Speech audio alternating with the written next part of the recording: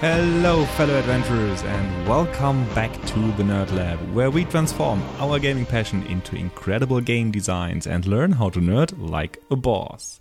My name is Marvin and I am an ambitious game designer on my quest to develop a cooperative fantasy card game. For this podcast, my vision is to take you with me on this exciting journey. Together we will explore the secrets of different game mechanics and reach the next level as a game designer. This week, the goal is to finish the 3-part podcast series about card drafting as a game mechanic. I am super excited about today's episode, but my only concern is how to complete the episode in under 2 hours. The script has already 25 pages for today's show alone. The topic of card drafting is just so broad and interesting that I could easily spend another 2 or 3 episodes on it. But no worries, I'm going to finish today, I promise.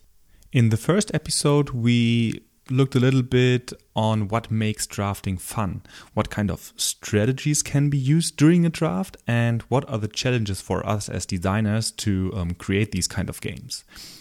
And in the second part, I explained a framework of questions which I used to analyze 4 different card drafting games.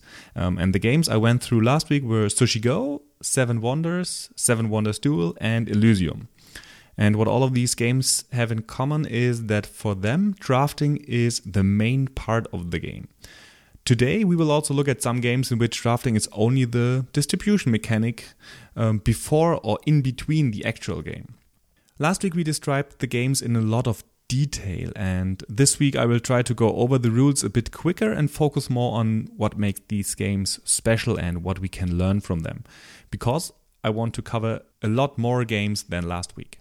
If you didn't listen to episode 1 and 2 of this series, I highly recommend to listen to them first because they build up on each other to some degree. Okay, but now let's start and analyze some spicy drafting games. We are going to start with Blood Rage. Blood Rage is designed by Eric Lang and is a game about Vikings, Ragnarok, and the end of the world. It is a battle game that is very much about attacking other players. It has a game board with different regions and different provinces, and these provinces are destroyed during the course of the game. But before the land falls to Ragnarok, you have to lead your Vikings to battle to earn your spot in Valhalla. The goal is to gain the most glory, and this can be achieved through battles, pillaging, and questing by using your leader and your warriors. Blood Rage comes with 3 decks of cards, each representing the gifts of the gods that you gain for a different age. For all the 3 ages, there is a draft at the beginning of the round. The cards you are drafting make you better in combat by giving you upgrades for your different units or by giving you modifiers that you can use during a battle. There's a lot of variety in the cards. And each player receives 8 cards from the stack of cards for the respective age, and then picks 1 card and give the rest to the next player. Classic drafting. But compared to the games we talked about last week, you do not do something with the card you drafted immediately. First, the entire round is drafted and all of the picks remain secret before the actual game is played. From the 8 cards, only 6 are drafted. The last 2 are discarded. You may ask yourself, why does the game have different phases? Couldn't you just have a large draft in the beginning and then play the entire game? Well, the reason is easy. During the round, the board state changes and you can foresee upcoming conflicts. That means you have a lot of new information to process and to take into account every round. That will influence your own tactic and also inform you with which player you will probably be in conflict in the next round. So your decisions in the draft can be heavily impacted by the knowledge from the board state. Sometimes you really don't want to give a specific card to the next player because you will meet him in battle during the next phase. That leaves you with interesting choices and creates this typical tension I love so much in a draft. Maybe you will prioritize a hate pick if you know that you will face your neighbor in the next round. One thing I want to mention here is that has absolutely nothing to do with drafting is that the game has a great comeback mechanic.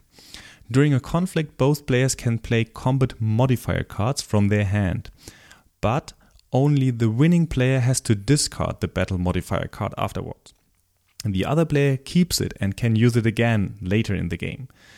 And the second thing I like is that the death is meaning something in the Blood Rage. If your units die, they go to Valhalla. This is glorious, and that means that their death gives you victory points. I think those are great examples that both help to not give the winning player too much of an advantage, and they are also very thematic for the game, at least the part with Valhalla. So, if I apply the framework that I created last week, we can see that the game components that are drafted are cards as usual, and they represent the gods' gifts for upgrades, quests, and battle modifier cards. The pool is hidden and the opponent choices are also hidden. The pool size is 24 cards per player. That means 8 cards per round, and you play 3 rounds. And the pool compilation is a subset, and there are some player count specific cards that you have to remove from the set. From the 8 cards in your pool, only 6 cards will be drafted, the last 2 will be discarded. And you always take 1 card or 1 pick per round, except for the 2-player variant in which you pick 2 cards. That brings us to the most important question. What is it that we can learn from the game? For me, there are 3 things which I think are great in the game and which we can learn from it. The first one is that player count specific cards are in the game. Some of the cards have a small number printed on them indicating that they are only used if at least the number of players are participating. And before the game starts, you go through each pile and return to the box any cards you find with a number greater than the number of players. If you set up a 2-player game, for example, you have to remove all the 3 and 4 numbered cards. This allows you to design cards with a specific player count in mind, and if one of these cards would be broken in a lower player count or wouldn't just work from a rules perspective, you can easily remove it with this mechanic. The second thing we can learn is a neat little discard mechanic. In Blood Rage, you have to discard all but 1 card at the end of each age, leaving you with an interesting decision about what you want to carry over to the next age. This simple rule adds a little bit of long-term strategic planning and also a bit of hidden information that you can carry over to the next round. What I also like about the drafting in Blood Rage is that it is divided into 3 different phases. If your game is also about conflict, it can make sense to divide the drafting into different rounds because it asks your player to take the new board states and situations into account in every drafting round. And that is something that I really like because you have to adjust your tactic over and over again. Okay, the next game on the list is Biblios. In Biblios, you are an abbot of a medieval monastery competing with other abbots to amass the greatest library of sacred books. To do so, you need to have both the workers and resources to run a well-functioning scriptorium. And to acquire workers and resources, you use a limited supply of donated gold. And the goal of the game is to score the most victory points. And you win victory points by winning any of the 5 categories: illuminators, scribes, manuscripts, scrolls, and supplies. Players acquire cards in 2 different ways in the game. The first one is you acquire cards as gifts and other cards through some kind of auction. In the gift phase, the active player picks a number of cards equal to the number of players plus 1 of the top of the deck, 1 at a time. And as each card is picked, the player looks at it and must decide whether to keep it, add it to a face-up row, or place it in a separate pile for the later phase of the game, before picking up the next card. That means in a 3-player game, you would pick up 4 cards one by one from the deck, and you would make a decision for each and every card before you take the next one. And you are only allowed to keep 1 of the 4 cards for yourself. But remember, you only look at them 1 at a time. That means there is a push your luck element here. The players must keep exactly 1 card in a turn and must add exactly 1 card to the separate pile, while the other cards are added to the face-up row. So at the end of the player's turn, exactly one card is in his hand, one card is in the auction pile, and one card per opponent is in the face-up area. And once the player is done, the remaining players then draft cards from the face-up row in clockwise order. That means everyone is getting exactly one card per player turn. And turns will continue like this until the complete deck is empty. The game consists of cards from 5 different colors, representing the 5 different resources, and each has a numeric value from 1 to 4. At the end of the game, players will total the values for each type of card to see if they won this category. In addition to the resources, also gold is in the pool of cards, with different values from 1 to 3. This gold is needed for the auction phase of the game. You bid with your gold on every card of the auction pile, which was also constructed during the draft, as you remember. In the auction phase, every card from the auction pile is flipped over, card by card, and players are bidding on them. Then at the end, the victory points will be counted together. There are also some cards that change the victory points per category, but I do not go into detail here. I think Biblios is a great example of how to integrate drafting as a mechanic with other mechanics. In Biblios, you use cards as a drafted component, and they represent gold, resources, and workers. The pool is to some degree hidden and to some degree revealed. And also the opponent choices are to some degree hidden and to some degree revealed. And what you use in the pool is a subset, because random cards are removed based on player count. But the subset that you have created then is used completely during the game. So no cards are discarded during the game. However, you have to decide if you want to put those cards into your hand or want to put it into the middle of the table where everyone has access to from your opponents, or if you want to put them into the auction phase.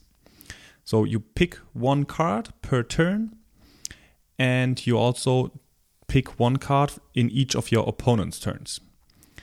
And there is no restriction regarding the picks, but in the auction phase, there's of course money that you need to acquire the cards. The number of rounds drafted is until the pile is empty, and the game is for 2 to 4 players. And synergies in this game really comes from cards that change the value of certain categories' victory points. And this can influence your strategy during the draft. So if you try to win one of the categories, but the victory points are reduced in that category, you might have to change your strategy and go for another category. So there are a few things we can learn from the game. The first one really is how the game implemented this hybrid character of hidden and revealed drafting mechanics. I really love that, because you have some clue about what your opponents might go for, but they are also picking some cards hidden, so you never know for sure. The second thing I really like about the game is how they added a push your luck element to the draft. You are only allowed to keep one of the 4 cards, but you have to look at them one at a time. That means some players will be greedy and they have to keep the last one. Others will not push their luck so far and they keep the first one, and then they will be mad because they have to give the good cards to the other players or to the auction pile. And I really like that kind of decisions. And the last element of the game, which I really like, is the decision between picking gold or a card that has an immediate effect. What I mean by that is that you have to make a decision between an immediate reward that you exactly know for sure what it does, how it helps your strategy, or by picking gold that is the currency that you need later for the auction phase. And you don't really know what you will get from that gold, but you increase your chances of getting something good. Okay, that's it for Biblios. And now we come to the next game, which is Mundos Novos. And it is probably a stretch to call this a real drafting game, but there is one aspect which I thought could be very interesting for a drafting game as well. Mundos Novos is a card game about harvesting resources in the New World and shipping those goods back home to the old world. For returning these goods, you score victory points, and the first player reaching 75 points wins the game. Each player gains at least 5 cards of goods, representing resources like cacao, coffee, or indigo. In addition to the resource type, each card comes with a number that is relevant to calculate the victory points you will earn from your hand. And at the end of the round, all the goods in your hand will be shipped to the old world. And the goal is to build the best hand possible, of course. There is some trade happening with the central market and the other players, but I don't want to get into these details now.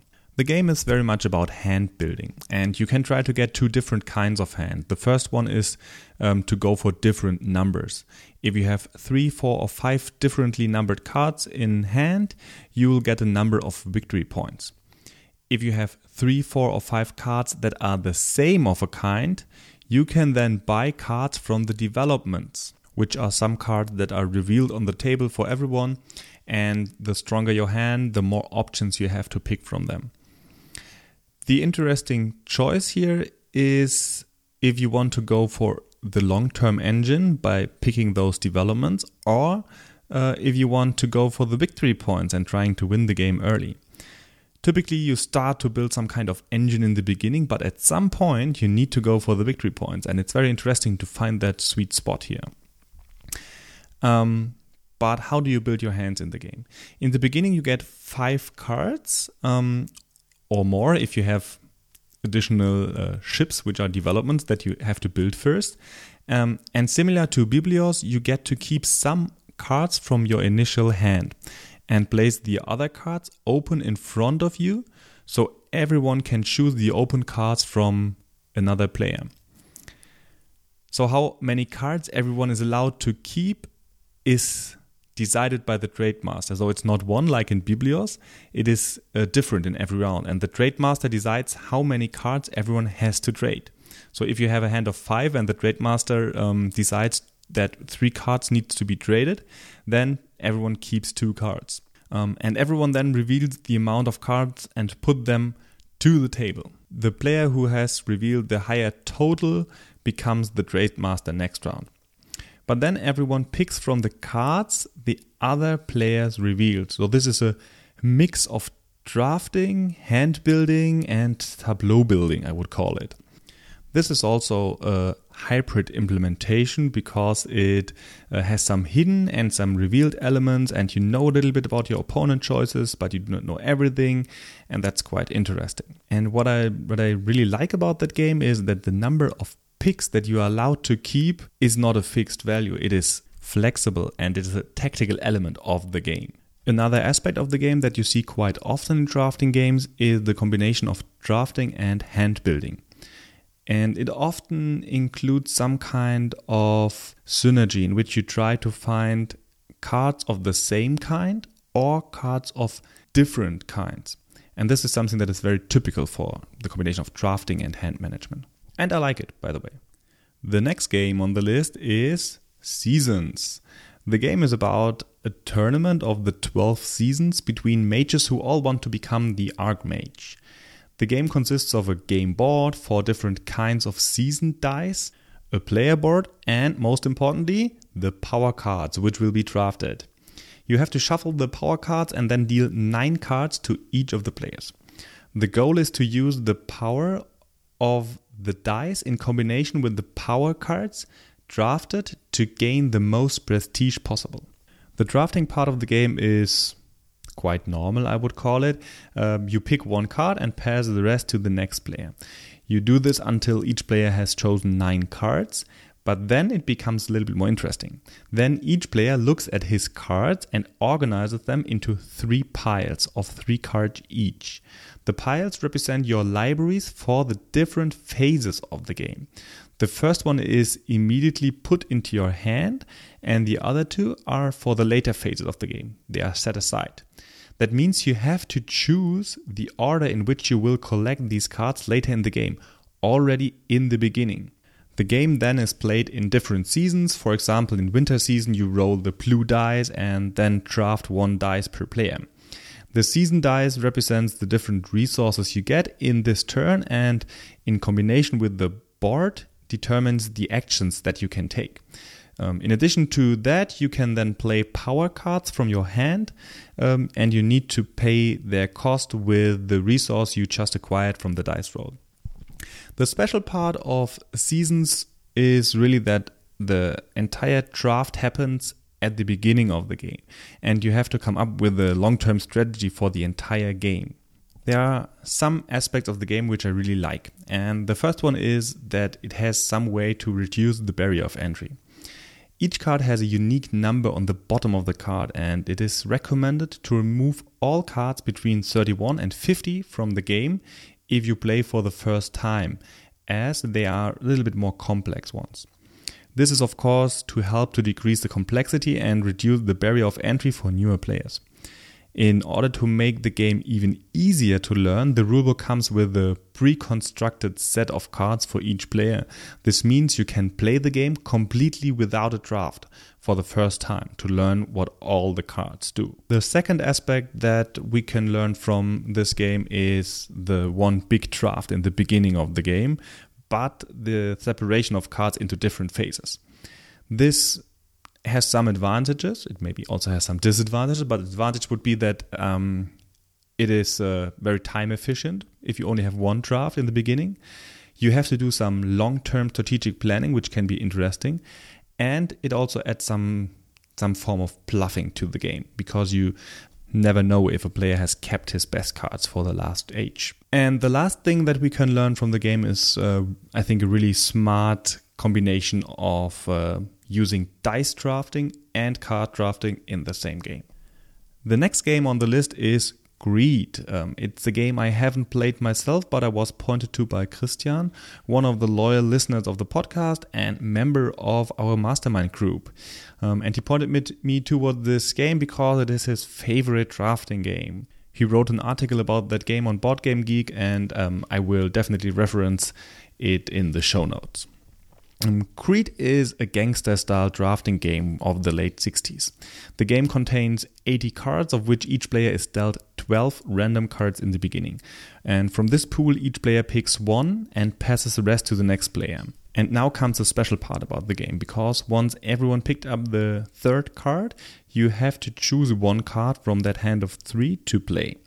From that on, always draft one card to your hand and then immediately choose one of the 3 cards to play.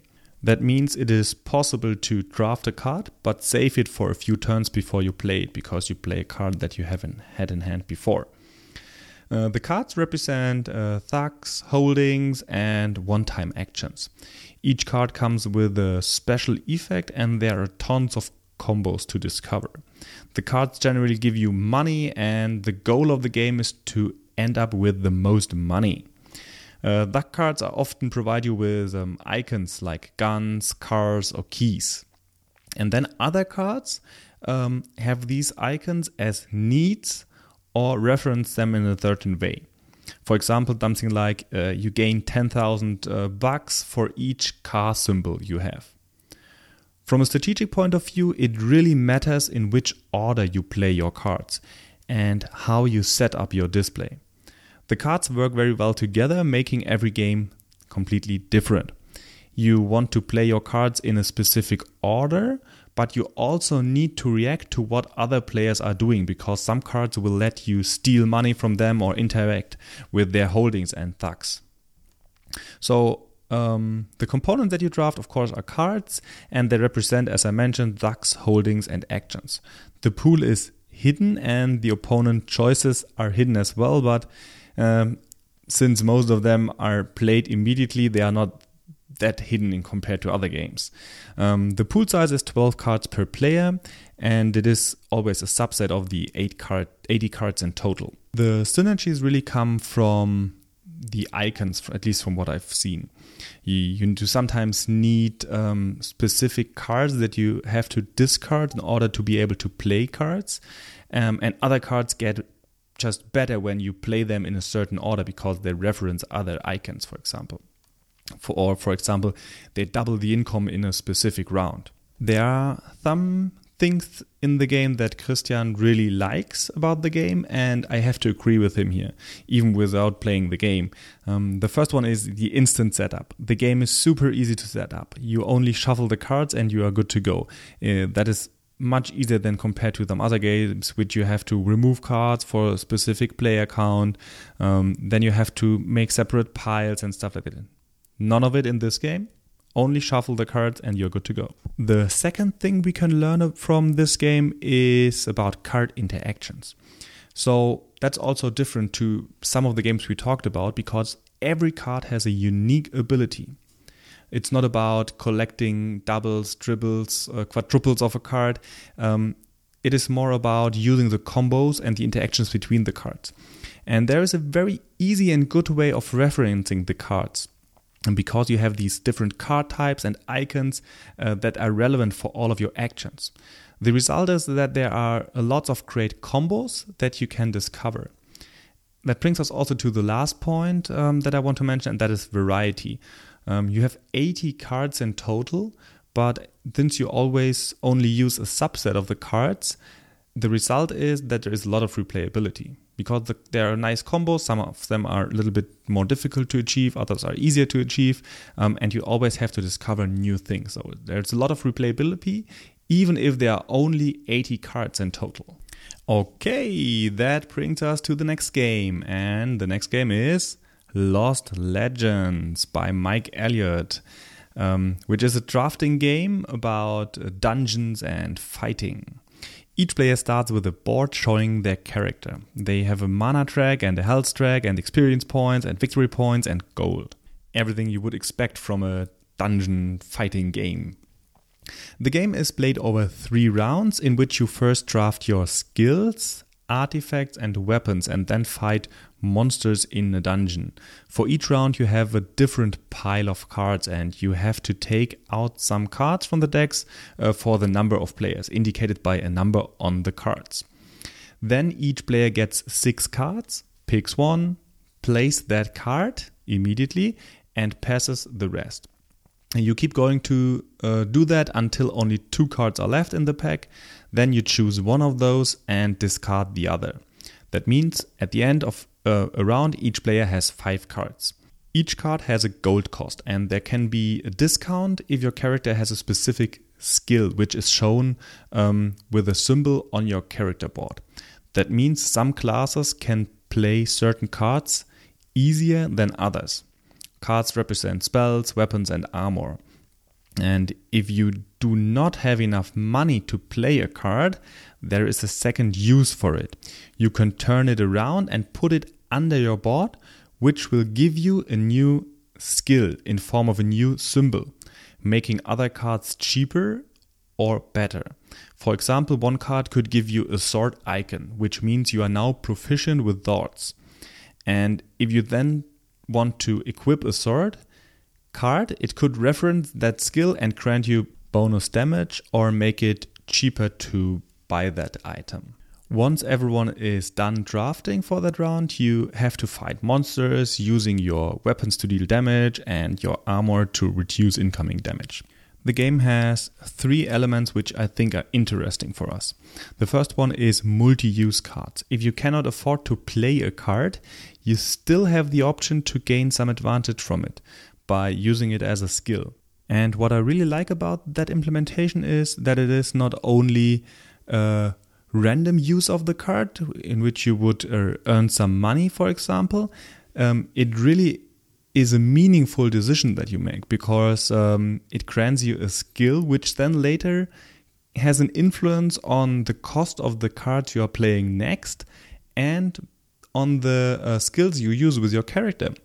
You can draft cards early on, use them to learn a skill, and thereby reduce the cost of future cards. That means these cards in the future go up in value for you.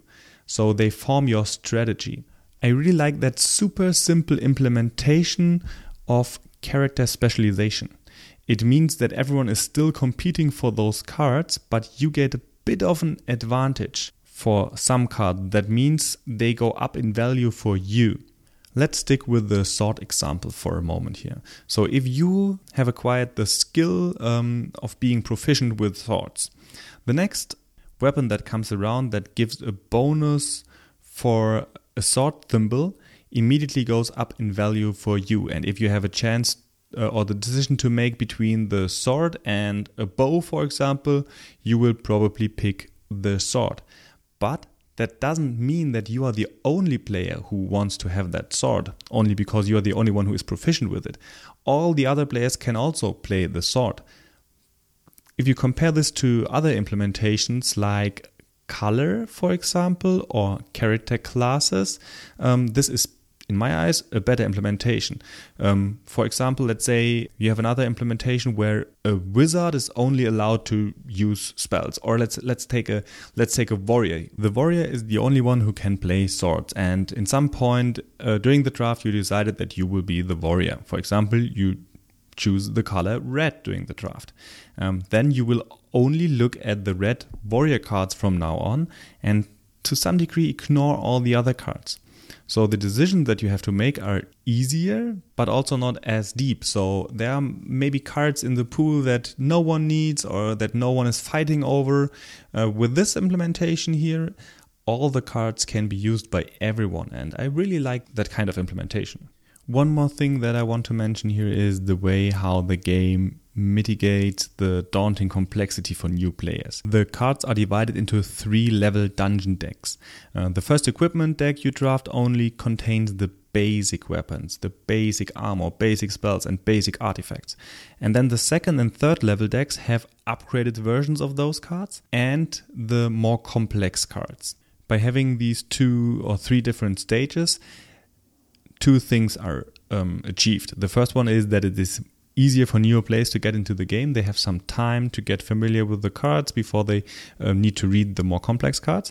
And the second, maybe even more important thing is that it grants you the feeling of progression in the game, as you will get access to the good stuff only in the later rounds of the game. So this gives you some kind of character progression, which is essential for every role-playing hero game. The next game is a drafting area control game from Richard Garfield about commanding a bunny kingdom. And that is also how the game is called, Bunny Kingdom. The game is played over 4 rounds and every player gets 10 to 12 cards depending on the player count, and then chooses 2 cards per turn and passes their hand to the next one.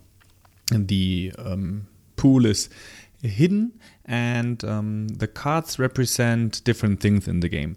The most important cards are territory cards. They reference coordinates for a slot on the board on which you are allowed to place a bunny when you have this card. This is how you gain control of an area in this game. Then you have parchment cards that are played face down and act as an individual rule that only applies to this specific player who drafted that card, and it impacts the end game scoring. So it changes the rules for one player so he can adapt his tactic.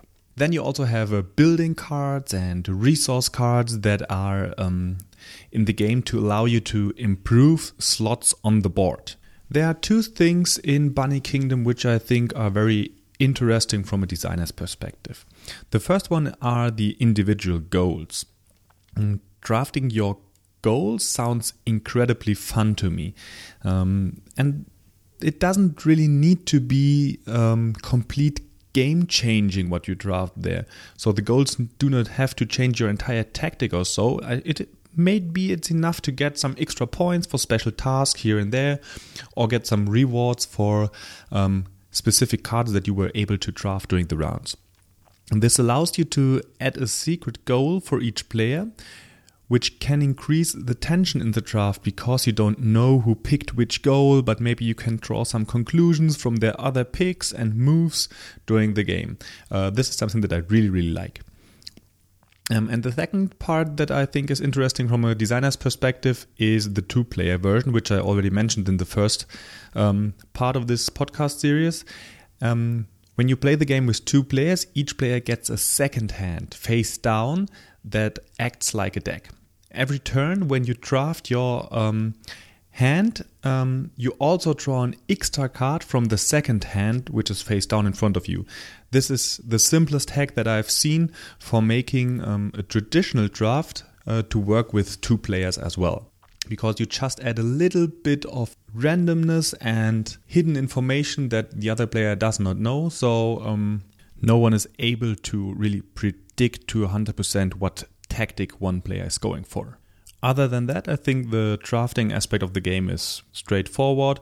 It's interesting because it is combined with an area control game, but the drafting part of the game is pretty straightforward from my perspective. This will not be the last Richard Garfield game for today, but before we come to the next one, we talk about Dungeon Draft. Over the course of 4 rounds, 2 to 5 players will draft heroes and weapons in Dungeon Draft, and they will use them to defeat monsters and complete quests. And they do that because they want to earn as much experience points as possible. And in order to recruit the heroes and buy the weapons, the players need gold, which is used as a resource in the game. And after 4 rounds, the player who earned the most experience points wins the game. Each player starts the game with 9 gold and 3 random quest cards. And then each player gets 7 cards from which he or she chooses 1 and passes the rest to the next player. So typical drafting here again. The components that are drafted are very interesting in this game because you do not only draft characters and weapons, you also draft monsters, and you have to face the monsters then. But let's go through it step by step. You have the characters. The characters cost some gold, and each hero and also each weapon in the game has a class. And classes are indicated by card color and also with an icon on the card. So once everyone has drafted 7 cards, the players come to the play phase in which they can take their turn and play their quest card and their draft cards. And they can play any number of cards during their turn, provided they have the sufficient resources to do so. To play the heroes and the weapons, player must spend gold. And then the heroes and weapons remain in front of them and provide them with some special abilities when they enter the battlefield, and also an attack value. And this attack value then is needed to defeat monsters, which is another card type that you draft during the drafting portion of the game. When they play a monster, they have to defeat it by having more attack on the board or equal to the monster's attack cost that is printed on the card. And then the players gain gold and experience point for that. In addition to that, there are the quest cards, from which each player gets 5 at the beginning of the game. They are not drafted, and from that 5, each player chooses 3 and returns the other 2. And the quests, they do not cost gold to play, but they have another requirement. And this requirement typically is that you need to have the appropriate class icons on the board before you can play the quest. That means if a quest has the cost of 3 blue and 3 purple character icons, then it may be played only if the player has at least 3 mages and 3 rogues. The quests then grant you some special abilities and give you experience points, which are important for the endgame scoring, of course.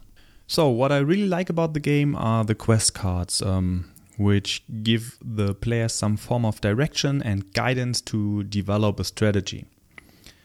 And I also like that some cards require other cards to be played. So these prerequisites give you some interesting choices during the draft, because you always need to consider if it's worth to draft a card that you are not able to play at the moment, and you have to adjust your picks afterwards, or are you going for a card that you are able to play right now.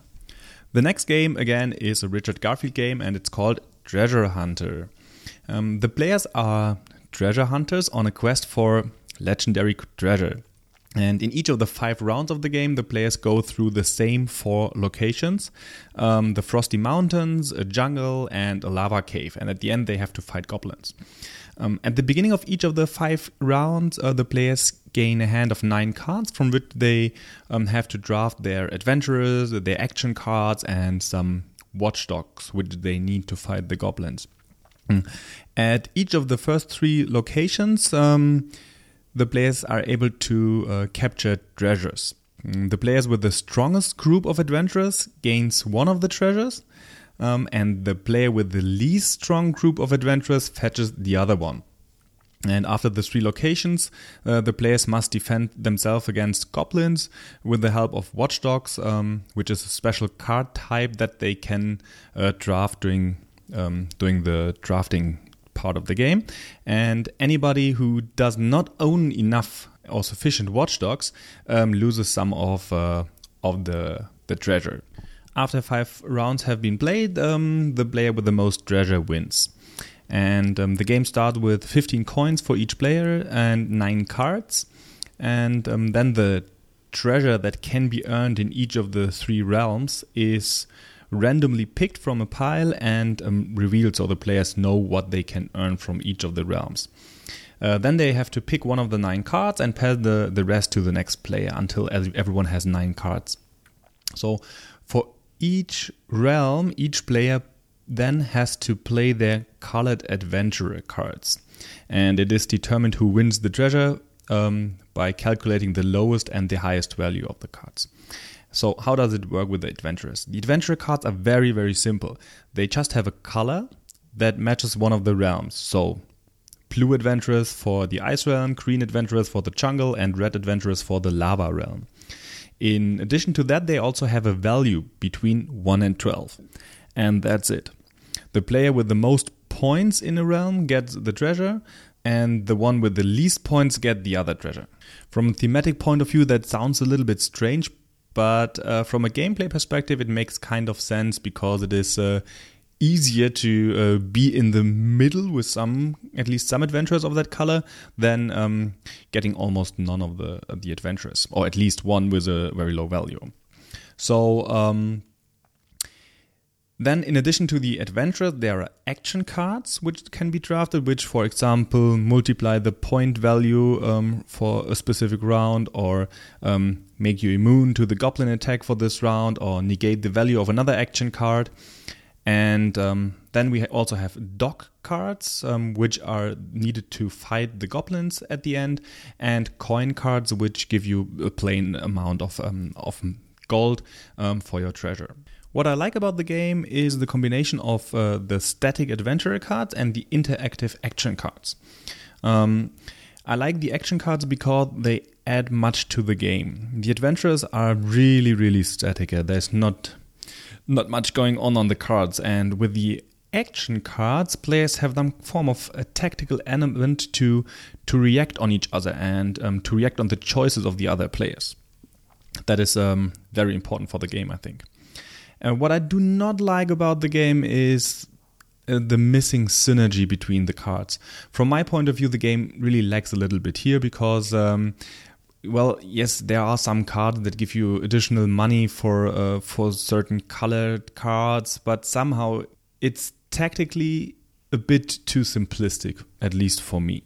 But when I talk about too simplistic, this could also be interpreted as a good thing, because the age recommendation of the game is 8+. And for this target group, this could be exactly the sweet spot of complexity. The next game is also a game from Richard Garfield. It seems that he is really into drafting games. And the game is called Carnival of Monsters.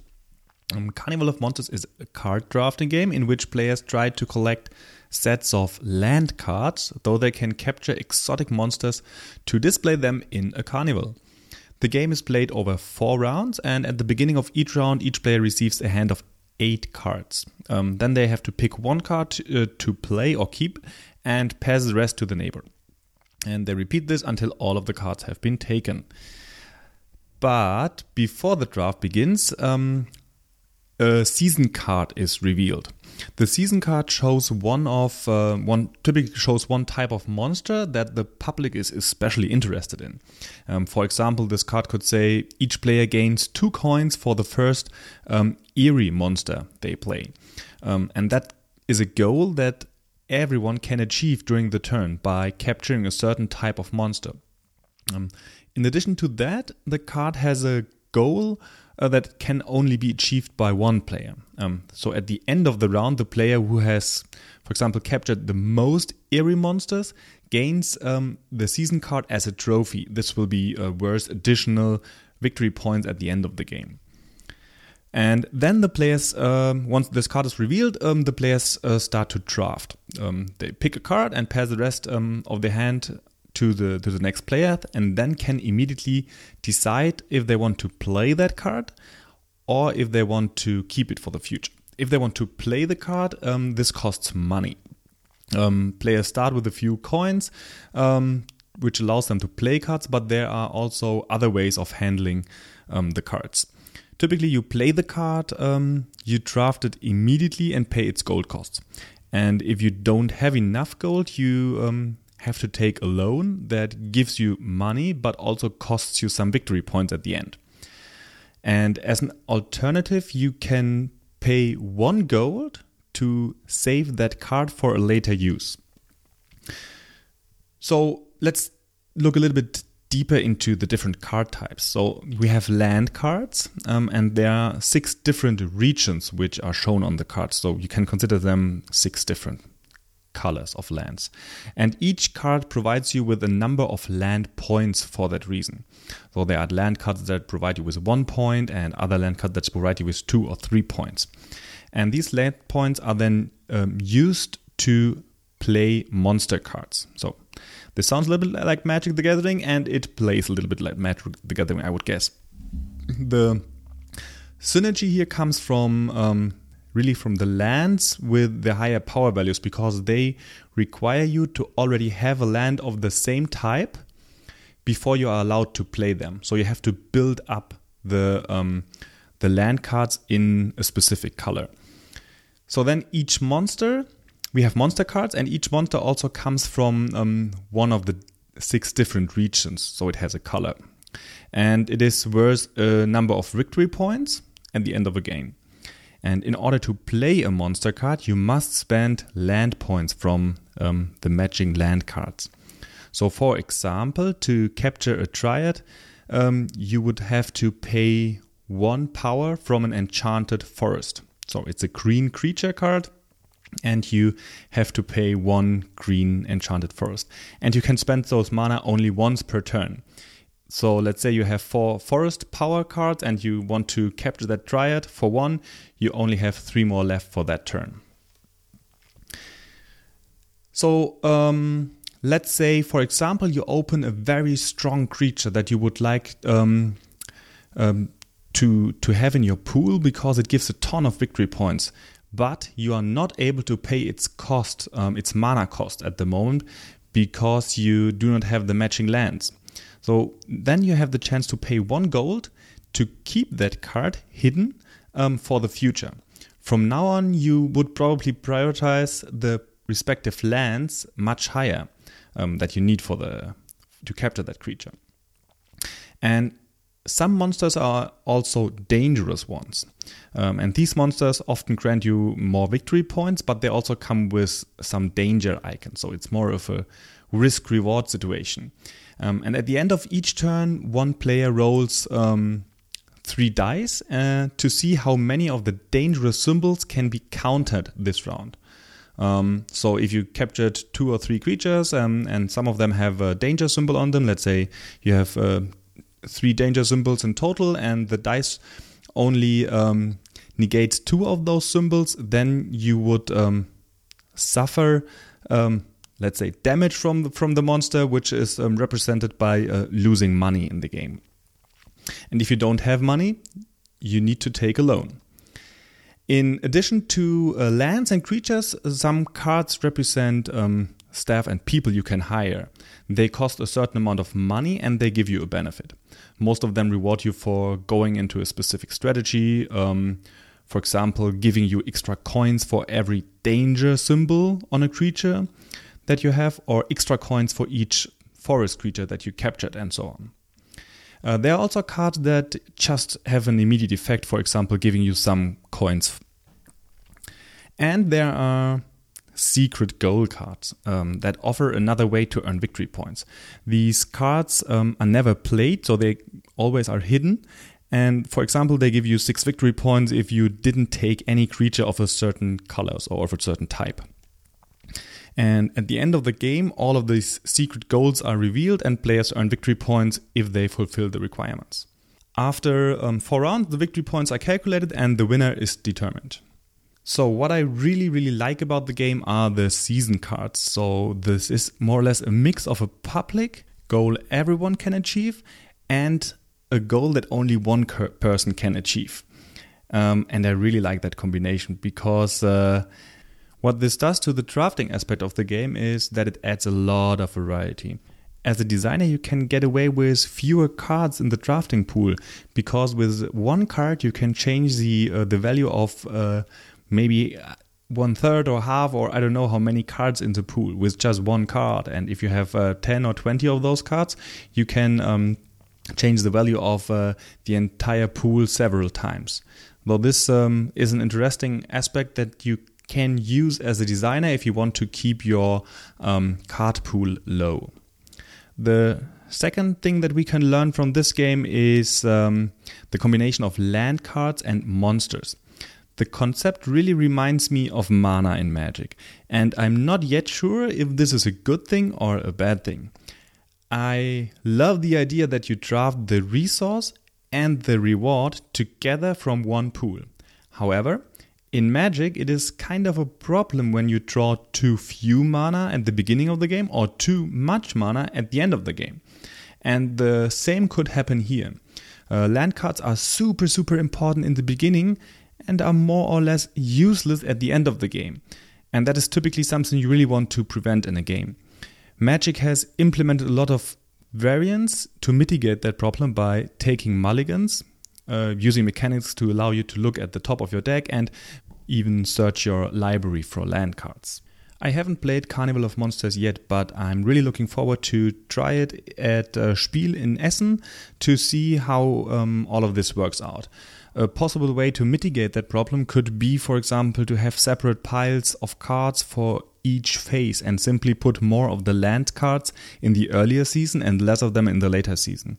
But maybe I'm completely wrong and the self-correcting aspect of drafting helps to mitigate that problem by itself. Now, after I've talked so much about all of the drafting games from Richard Garfield and all the other games, I've finally come to Magic the Gathering. The game that started it all and that is, for me, still the best drafting game out there. Even so, it never was designed specifically for being a drafting game. For me, however, drafting is also the most important reason why I consider Magic the best game of all times. Without the drafting mechanic, I would probably have lost interest in the game a long time ago.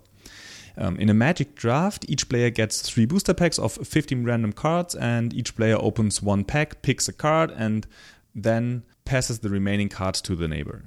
What makes a Magic draft so much fun, especially compared to playing with construct decks, is the unknown pool, which generates completely new situations each time you play. A new situation to which you have to adapt with your strategy. And the main reason is that the cards you will see are dependent on what has been opened in the packs. So this is the random element that is in the draft. And it is dependent on what your neighbors have picked as well. You only have access to a very limited subset of all available cards of that set. And I love that aspect of drafting in all the games that we talked about. For me, this is way more exciting than building a deck from the entirety of a set and play that deck over and over again. And I love adapting to new situations on the fly. The next reason why Magic Draft is so much fun is because the cards have very clear synergistic relationships with one another, and that has a huge impact on the power evaluation of each card. The easiest form of synergy, which most people would probably call dependency and not a synergy, is the color identity of a card. And most of the cards belong to one or more of the 5 different colors in the game. And you can only play a card if you have the resource of that color, the mana. That means you typically end up playing only 2 or maybe 3 of the 5 colors to increase your deck's consistency and finding the corresponding resource and spells. For drafting aspect, this is great for 2 reasons. First, you get some form of guidance for the draft. Once you have decided which colors you want to play, which often happens after a few picks, the following card choices become easier. This is great help for newer players. From there on, they only have to evaluate the cards of their color and maybe consider other colors for hate drafting purposes or splashing, but that is not required at all. The barrier of entry in Magic is still very, very high, and so it helps that you can tell a newer player that they should focus on 2 colors and then pick only cards from that color from there on. The second reason why the color identity is important is because you can guess what other players are picking based on the cards that go around the table and by the number of cards per color in each pack. Let's say you get a pack of which 4 cards are already missing, but there is no green card left in that booster pack. This is a strong indicator that some of your neighbors passing to you are playing green. However, it is only a data point and no certainty. It could have been that the random pack only contained 1 green card at all. And this is where the mind games begin in the draft. If you consider all of these information as small and little data points, you'll get a good idea of what the people next to you are trying to do. But there is much more synergy in Magic than the colors. For many cards, their power is dependent on other cards or strategies that you are going for. That means you cannot evaluate them in a vacuum. You must always evaluate it with regards to your previous picks and your idea of how likely you'll get the other pieces to make this card better. As a result, you get a risk-reward situation that can be very satisfying to players. If you are looking for a specific card, the tension increases towards the end of the game, and it creates a lot of satisfaction if you finally find that card. Of course, it is a risk, and if you don't find the card, it can also be frustrating. The synergies in Magic really alter the value of the remaining cards. A player who picks a card of a certain color or strategy is going to more highly value complementary cards of that color and strategy for their next picks. This effect increases during the draft and creates a snowballing effect where as more picks are made, values alter significantly on cards remaining in the pool for each player. I know that most of these things are true for the other drafting games as well, and Richard Garfield also transported color identity and synergy into all of his other drafting games. But none of them come even close to the experience I get from a Magic draft. And I thought about why that is the case, and I'm not entirely sure, but I think it comes from the complexity of the game. And by complexity, I mean 2 things. First, the set size is rather large with around about 270 different cards from which the drafting pool is randomly constructed. And secondly, the game you play after the drafting is also quite heavy. This strategic depth is something I enjoy very much because it gives you as a player a lot of strategic elements to think about, and it gives you the chance to become better than your opponents with your strategic decisions. They really matter. This triggers my competitive personality quite a bit. Until now, we have only looked at the regular booster draft in Magic, but over the years, a lot of different drafting possibilities and variants have evolved from the Magic community, and I briefly want to talk about them here. The first one is Rochester Draft. A Rochester Draft is similar to a normal booster draft, but the difference is that the booster packs are not opened simultaneously in a hidden mode, but one after another in a revealed mode. A pack of 15 cards is laid out on the table face up, and then the first player takes a card from that booster, then the second player takes a card until the last player, typically the 8th person, has taken their card. And then the last person takes another card and you continue in reverse order until all of the cards have been taken. Then the next pack is opened until every player has 45 cards. Rochester Draft is deemed to be more skill intensive than a regular draft. This is because all of the information are available for everyone. That means you have to process a lot more information and adapt your strategy based on those information, instead of just having an unclear picture of what the other players could be doing. Also, hate drafting becomes more important, and the interesting part is that the hate drafts are now also revealed. That means other players know when you hate drafted from them. And this adds another element to the game, and this element is revenge. It can even happen that two players focus on hate drafting from one another, which typically ends up in a situation in which both players have very, very bad decks compared to the other players who spend their picks on improving their own deck. The next variant I want to talk about is rotisserie draft. This is also a variant which is very similar to Rochester draft, the one we just talked about. The only difference is that instead of opening the packs one after another, the entire pool is opened at once. This is often used to draft from a cube, which is a pre-constructed pool of cards to draft from. The pool size for a cube varies, but it is typically not below 360 cards. So imagine that you lay out all these 360 cards on the table and thereby remove all of the random element from the game. This allows the players to really construct very, very strong decks. And therefore you typically don't need 45 cards per player, but maybe something like 30 cards to form a very strong deck, because you only pick cards you really need and don't have to pick useless cards at the end of a pack. But you definitely cannot play a rotisserie draft with newer players because there's just too much information to process and you really need to know each card in the entire set. The next variant is called a Winston draft. It is a variant to draft Magic with two players. And for that, players take a pre-constructed pool of, let's say, around about 100 cards and place them face down in front of them in the middle of the table. Then 3 cards are drawn, separated into 3 piles, and placed next to the deck. The starting player then looks at the first pile nearest to the deck and decides whether to take the pile or to add another card to it from the deck. If the player decides to add a card to the pile, they check the next pile and make the same decision. Do I take that card or do I add another card on top of it? On the third pile, their choice is a bit different because when they decide not to take the last pile, they just get a random card from the top of the pool.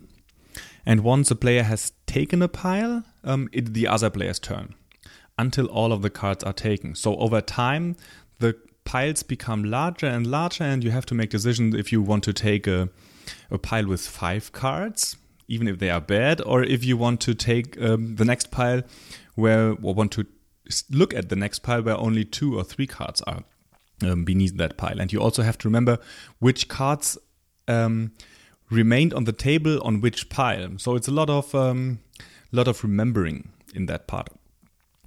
I really like the decision that you have to make here because it adds a push your luck element to drafting, and that is a very interesting alternative way to play Magic. You also get some more information about the opponent's choices compared to a regular draft because you see what they left behind on the table. And you can then use this information to adapt your strategy. And you can also try to hook them and force them into a specific color or archetype by leaving a very good card on the table. And sometimes this information to know what your opponent will go for can even be more important than picking the card for yourself. The last variant I want to cover is called a fact or fiction draft. I think I already mentioned it in the first part of this series. Fact or fiction is another way to draft with 2 players, and its name comes from a Magic card that has a similar effect. The idea is to divide a pile of cards into 2 playable decks. Therefore, you put a pool of 90 cards face down on the table, and the first player takes 5 cards from the top and separates them into 2 piles. The piles don't have to be distributed evenly. They can vary from 1 card in one pile and 4 cards in the other pile to 3 cards in one pile and 2 cards in the other pile. The other player then selects one pile, takes it for himself, and then the other pile goes to the other player. And then the same process is repeated, starting by the other player who takes the next 5 cards and makes another 2 piles, and so on, until all of the cards are distributed. The skill required for this form of drafting is completely different as it is for the normal draft, because it is more about constructing piles and evaluating all of the cards instead of evaluating only the cards that are relevant for you. This is an interesting alternative approach, but I still prefer the regular draft model. Maybe because there are more hidden information, and I'm really a big fan of hidden information. I think there are even more variants, but those should be enough to show you how versatile drafting in Magic is, and maybe you got even some ideas on how to use those variants for your own game design. I find it very interesting that Magic wasn't made as a drafting game, yet the community came up with so many great ideas to turn that game into a drafting game. But there is one more thing that I want to talk about when it comes to Magic, and that is conspiracy. Conspiracy is a set that was primarily created to be drafted. And the designers really pushed the drafting aspect by printing cards that directly interfere with the drafting rules. And I categorized those drafting meta cards into 6 different categories. And I want to give you some examples because I think this is a very nice twist that you could add to a drafting game. And I have not seen that too much in other drafting games, which surprises me, by the way. So the first one is neighbor meta cards. For example, there is a card called Paliano, the High City, which is a land card. And when you draft it, your neighbor to the left and your neighbor to the right both choose a different color. And you also choose a color. And then the land is able to produce those named colors. You have to write the decisions down. And so the other players have an interesting choice they have to make during the draft. They probably will try to guess a color that you are not playing so that you do not get too much benefit from the land. Or they may also take into account which colors they are playing to push you into another direction. That is a very interesting twist, I would say. Another card from that category is Clockwork Tracker. And when you draft it, you have to note the player who passed that card to you. And then during the game, this creature has always to attack the player that you have noted. To understand that, you have to know that you, in Conspiracy, play a big multiplayer round after the draft, and it really doesn't matter who you attack there. The next category are cards that become stronger the longer the draft goes. For example, there is a card called Garbage Fire, and once you draft that card, you have to reveal it and then note how many cards you have drafted this round, including Garbage Fire. This impacts the effect of the card because the card says it deals that much damage to target creature. That means if you pick that card as the 5th card in that round, it will deal 5 damage during the match. Another card from that category is Pyretic Hunter. It is a creature card and it functions in the same way. So if you picked it as a 4th card, you note the number 4 when you draft it, and you have to reveal it, by the way. And when the card enters the battlefield, its power and toughness is equal to the number that you have noted for that card. The next category is about combining cards during the draft. So an example would be the card Smuggler Captain, which you have to draft face up. And then, as you draft another card, you may reveal it, the other card, and note its name. And then you also turn the Smuggler Captain face down. And then later in the game, so what you do is you pretty much link the Smuggler Captain and another card.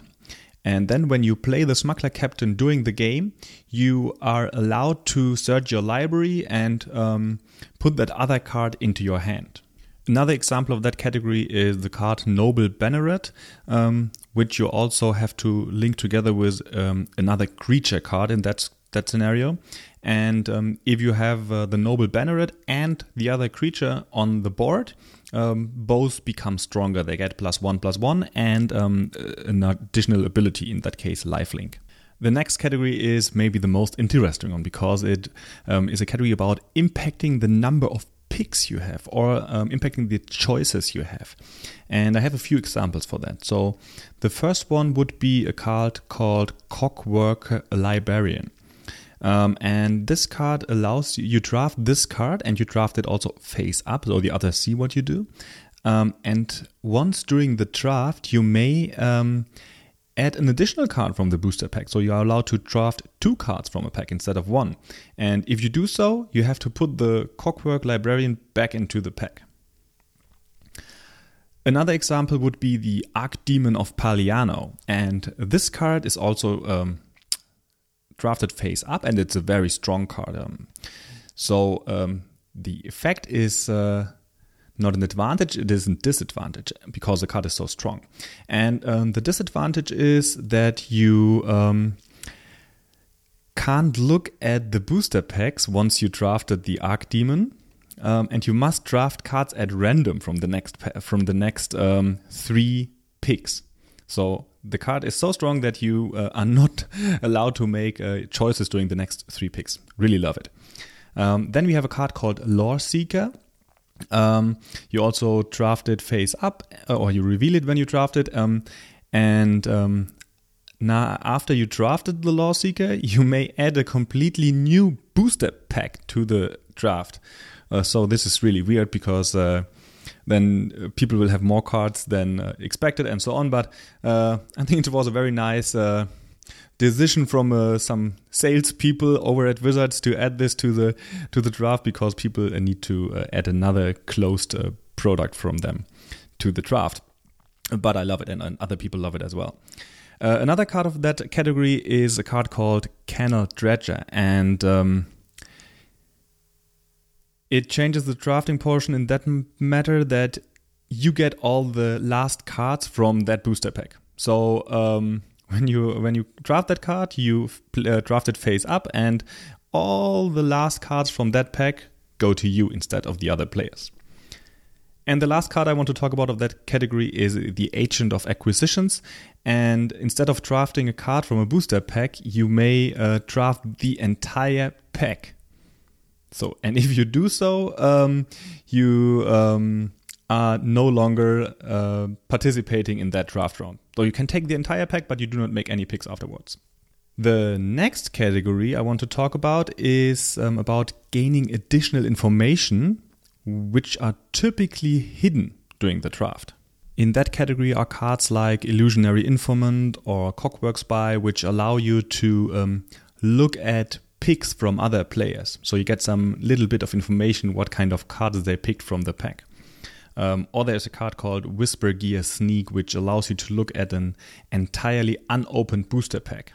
And the last category is a category about removing cards from the pool.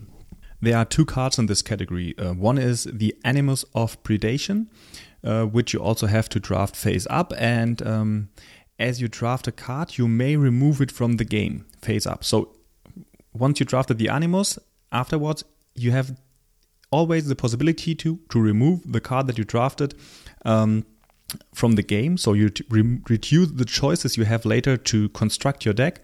But you get a little bit of bonus for that because the Animus gains the abilities of the card you just removed. For example, it gains flying, or it gains tremble, or hexproof menace. So he gains some kind of keywords which makes the creature card better.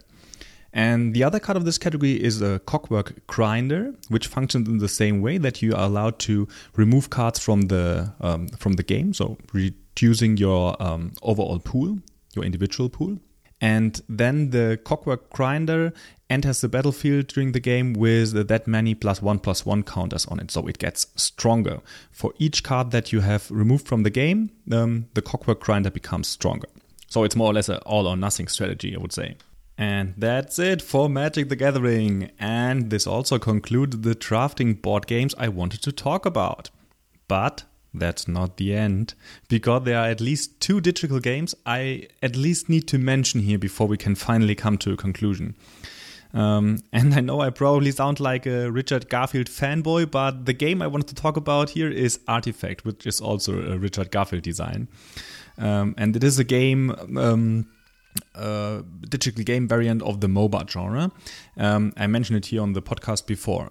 You are drafting cards there in the beginning, or at least it's a drafting mode, and the cards represent heroes, spells, and items, and they are completely hidden.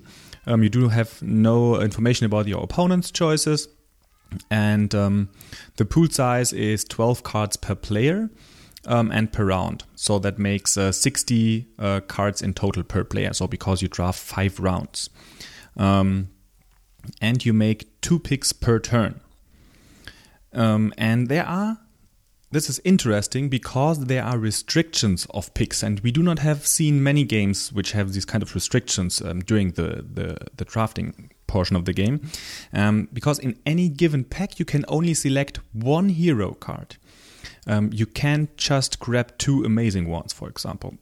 And if you grab a hero early and see a very, very good one late, you cannot pick it. So it is a decision that you have to make when you want to pick that hero, the only one that you are allowed per pack. But it's a risk-reward situation. And if no hero is chosen before the end of the pack, the player will be offered a random generic hero. The other game element that affects the picks during a draft is the color identity. Again, Richard Garfield put it into the game. I think Artifact is a great game, but it has one problem, and that problem is the color identity. Because you can only play spells that match the color of your heroes, and the hero needs to be alive. And this causes several problems. First of all, during the draft, you ignore a lot of the cards because they are not relevant to you. This is similar to Magic, but it feels easier to play a card of a different color in Magic by adding 1 or 2 mana of that color to splash that card in your deck. In Artifact, that is a bit harder because you need to pick a hero of that color, and then you have to have that hero alive, and you're only allowed to use this spells in the lane of that hero. So it's a lot more conditional, so it's not too easy to splash a color. And it's really not a good feeling during the game if you have a spell in your hand, but you cannot play it because the corresponding hero of the same color is no longer on the battlefield. Unfortunately, it happens too often in the game that you cannot perform any action at all because the heroes unexpectedly die and the color identity does not fit, so you cannot cast any spell. This doesn't really feel good. Altogether, I have to say that the color identity in Artifact for me is too restrictive. If we consider the heroes a resource because they allow you to play spells of that certain color, and the spells the reward, we also have what we also had in other games, that you draft the resource and the reward in the same packs. And I like that in general. However, it feels a little bit odd in Artifact because it's very, very disappointing if you see a hero of your color, a strong hero of your color, at the end of a pack, and you already picked your hero and are not longer allowed to pick another hero in that pack. What I learned from that for myself is that restricting the choices, the picks that you're allowed to make during the draft, can lead to disappointment. And this is something that you really don't want during the draft. One thing about the draft that I like is the card Golden Ticket. And this card is more or less a placeholder for a random item. You pick that card and during the game you get a random item. This is a nice little twist to add a push your luck element to the draft, which is simple and it's easy to implement in a digital game. It's a bit more complex in a physical game, but still possible. And I like that a lot. The last game for today is not a game, it's a genre of games in which hate picking and counter picking plays an important role. In fact, it is almost the entire reason for the draft. The genre I talk about are MOBA games, especially League of Legends and Dota. In MOBA games, 2 teams of players are paired against each other, and each player is controlling a single hero chosen from a large pool of heroes with a unique set of properties. There are more than 100 individual heroes, resulting in an infinite number of potential team combinations. And during the draft, the teams first ban some heroes, which are then removed from the drafting pool, and they cannot be picked by the other team and by the own team. Then the teams choose their heroes in alternate order. What makes this drafting method interesting is the fact that MOBA drafts also bring the considerations of skill to the drafting table. So since the pool is very deep, a player may be more or less comfortable or familiar with a given hero. If two well-known teams play against each other, it is typically known which heroes are preferred by the players, and the banning is a way to ensure players don't settle with an optimized team composition. This also helps to balance the team composition in general, because some combos may be stronger than others, and typically the Tier 1 combos will be banned, or one of the combo pieces will be counterpicked in order to deny the other team from assembling this very strong combination of heroes. Banning is also important to remove heroes and compositions that are particularly strong against your intended team composition. For me, the entire aspect of counterpicking and banning is super interesting, and I would love to see this in tabletop games as well. That were a lot of drafting games I analyzed and played and talked about during the last 3 weeks. Time to come to a final conclusion. The most important question that I've asked myself is, what makes a drafting game fun? And I came up with 5 points which I think are most important to make a drafting game fun. The first one is, a draft needs as many interesting choices as possible. You can tell that a drafting game is good when you look at your choices and want multiple of those cards. That also implies that there are no cards in the pack that are completely useless. For example, land at the end of the game in Carnival of Monsters. The second point is, a draft should support different tactics, and the value of the cards should be different for each player, and the value should depend on the chosen strategy. For example, cards that give you a fixed amount of victory points or gold are not as interesting as cards that give you victory points or gold depending on other cards you already drafted. For example, let's say 1 gold for each green creature in your pool.